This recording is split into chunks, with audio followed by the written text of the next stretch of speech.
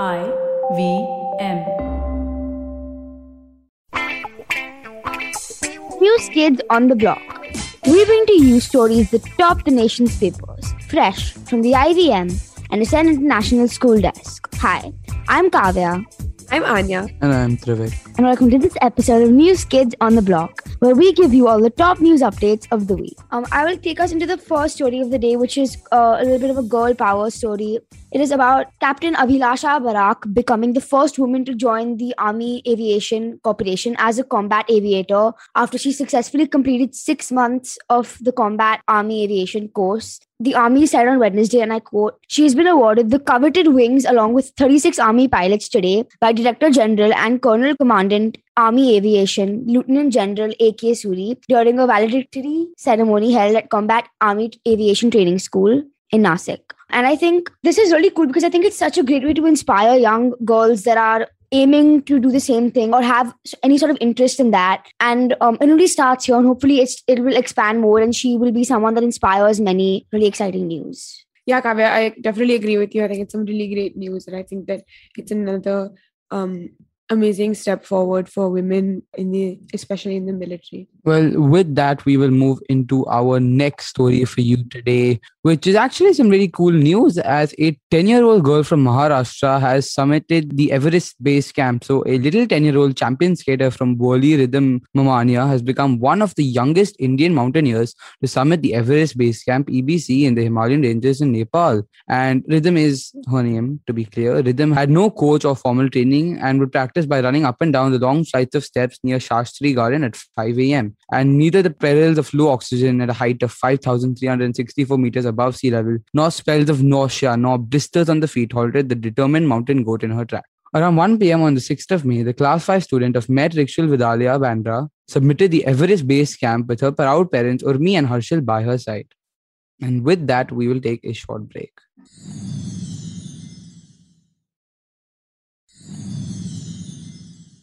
Welcome back to News Kids on the Block. I'm your co-host Anya, and our next story for you today comes from the US. It's not unfortunately good news, where recently in Texas's Uvalde, there was a school shooting. Witnesses say that the police were urged to enter school during the attack, but they didn't.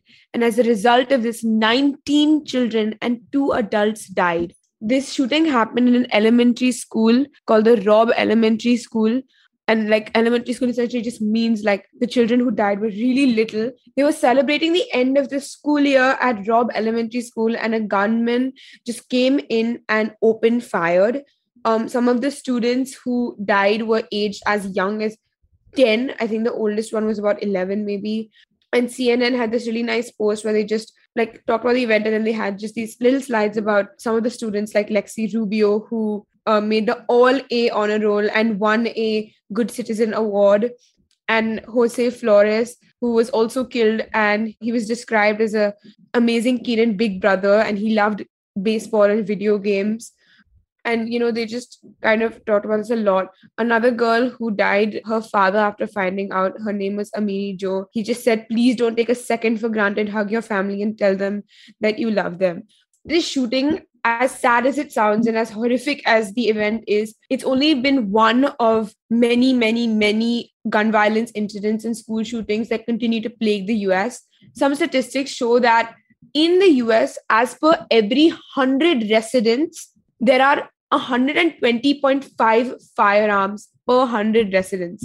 That's more firearms than there are people, if you think about it. The next on that list is Yemen, where per 100 residents, there are 52.8 guns. I mean, just think about that statistic for a second. This research shows that under 3% of the population became first new gun owners between January 2019 and April 2021. And it also exposed the fact that 11 million people to firearms in their homes, including about 5 million children. And out of these gun owners in that time period, half of them were women and 40% were either Black or Hispanic. Now, the whole concept of like the gun law debate, I think, is guns are firearms, they're weapons, essentially. But also in a place like America, where we constantly see people of color and women coming under hate crimes, coming under circumstances that genuinely do harm their lives. It is used and it is seen as a tool of protection. It is self-protection. But at the same time, because the gun rules aren't regulated enough, it's very easy to get access to a gun. For example, in this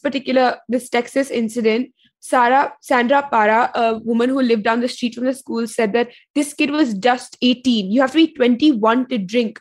She also said that she doesn't have a gun herself, but if she did, it would be for protection. In Texas, it is legal to buy a gun at 18, and the attacker bought his soon after his birthday, according to BBC. About 52% of Americans feel that gun laws should be more strict. 35% feel like what is currently the state of it is fine. And 11% believe that gun laws should be less regulated. Also, if you look at an international comparison of all gun-related killings as a percentage of all homicides, in the UK, it's about 4%. In Canada, it's about 37%. In Australia, it's 13%. And in the US, it's 79%. Like I said, this incident was just one of many. The most horrific or the worst mass shooting that happened in the US since 1991 happened in 2017 in Las Vegas, Nevada, where just over 50 people, more than 50, almost 60 people were killed. This Uvalde, Texas shooting comes in sixth after that. Today, there have been, out of the 50 states in the US, about 2 states regulate assault weapons and about 8 states ban assault weapons. This just tells us how accessible guns are. And, this shooting is just devastating, especially considering the fact that these children were so young. And, we pray for their families and for their support. And we hope that we can find a day where these shootings just stop, because it's brutal, horrific violence. Yeah, Anna, I really think that this is a wake-up call for the government to make gun laws more regulated, because we can see the dreadful effects of it being so, available. So, yeah. I will take us into the next story, which is about a new disease that has been discovered in the world today, which is monkeypox. The World Health Organization confirmed that there are 131 confirmed cases of monkeypox and a further of 106 suspected cases across 19 different countries. And this is just today's statistics, so it'll constantly be changing. Monkeypox is an infection that is spread mainly by wild animals like rodents and primates. And it originated in parts of Western and Central Africa, according to the United Kingdom's National Health Service. And some of the symptoms of this disease are mild illnesses, but the main thing is like a chickenpox kind of rash that occurs throughout the body, as well as backaches, headaches, and high temperatures. The National Health Service says that it is uncommon for the infection to spread through human contact, but it can happen if a person touches monkeypox, skin blisters, or uses clothing or bed sheets or something like that of those who have suffered from the disease or are suffering from the disease. But as more research is being done, it is also being discovered that this may be some sort of one of its variants, maybe a sort of a sexually transmitted disease that can be transmitted through sexual activity. And this was confirmed by a WHO official, David Heyman. He added that close contact was the key transmission route for the spread of monkeypox. So yeah, countries have started offering smallpox vaccines to healthcare workers, it's obviously not the same disease, but it might have some sort of effect.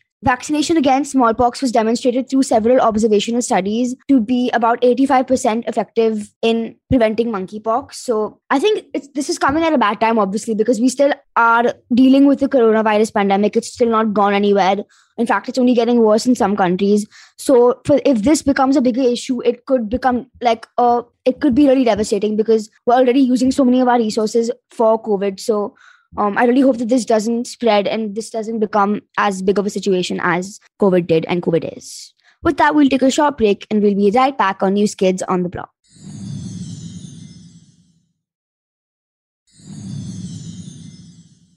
Welcome back to News Kids on the Block. Our next story for you today comes from Kedarnath, where a recent article pointed out that amid the Char Dham Yatra, there was a crazy amount of plastic objects like bags, bottles, etc. And camping sites, etc. just looked like trash dumps as opposed to campsites or sacred sites. Because of the pandemic, many people were unable to complete this yatra in the past 2 years. And so therefore, a lot of people have now started going on the yatra. And the Char Dham Yatra includes 4 places that create a circuit, including Gangotri, Yamunotri, Kedarnath and Badrinath. Now, essentially, ANI tweeted a photo which showed that these tents were spread across like large pathways and there were snow-covered mountains and everything in the background. And it was this picturesque scene, except for the entire ground was littered with objects. And it basically just looked like a huge dump, according to NDTV. ANI captioned the photo, heaps of plastic and garbage piled up on the stretch leading to Kedarnath as devotees throng for Char Dham Yatra. They also quoted Professor M.S. Negi, the head of the Department of Geography from the Garhwal Center University, saying that the way plastic garbage is piled up in a sensitive place like Kedarnath is hazardous for our ecology. It will lead to erosion, which can cause landslides. We must keep in mind the tragedy of 2013 and remain careful. Now, religious pilgrimages in our country, there some of these, we go for them very passionately, or we see people going for them very passionately. But what comes with these traditions and what comes with these processes is also a large amount of waste. And this isn't the first time that this has happened. For example, often you'll see, or even if you just go and speak to somebody who's gone and visited Rishikesh or Banaras, they'll say that along the Ganga or along this river, there was just floating piles of trash and flowers and stuff like that. There have been multiple initiatives where I think there was this one company where they just took temple flowers and stuff like that and converted it and made it into paste that they could then make into agarbattis, so that you had eco-friendly agarbattis. So this is a genuine problem because we can go for these pilgrimages and spend hours doing them and everything, but the trash that is left with that leaves a significantly devastating impact on the environment. And to think that these are places that are not only tourist hotspots, but just also local places, they're also sacred places for people. And to kind of see that area cluttered and littered in the way that these photos show is quite sad to think about. So I think that this is definitely like a bit of a wake-up call. It should be a wake-up call to just retract your steps and think about the importance of littering and how that affects the environment, be it in a city like Mumbai outside your house or from a train window or something to, going on such a yatra or going anywhere for that matter. Yeah, I think we'll pass it on to Trivik for our final story of the day. Thank you, Anya. And now it's time for our final story of the day. And this story is actually about the Champions League final we have coming up on the 28th of May. It will be at 12:30 a.m. Indian Standard Time on the 29th of May. So make sure you catch that. It is going to be a blockbuster of a game between Liverpool Football Club and Real Madrid. Have gone through a lot of comebacks this season to get where they are. They've overcome some large deficits to get to the point, to get to the top really, and now they're here. They've got a point to prove, and this Liverpool team also have been on stunning form. They've won both their domestic cups, narrowly missed out on the Premier League title by 1 point last weekend. Heartbreak for them, but it's definitely going to be motivation for them to win. So I don't know, guys. Let's see what happens now against Real Madrid of Spain. Liverpool, Jurgen's Reds, my team, which you guys can't see, but my wall is painted in Liverpool colors. Should be a cracking game. And let's see. Kavya, what do you think is going to happen? Liverpool's number one fan? Yeah, obviously Liverpool is going to win. Is that even a question? Anyways, that's all we have for you today.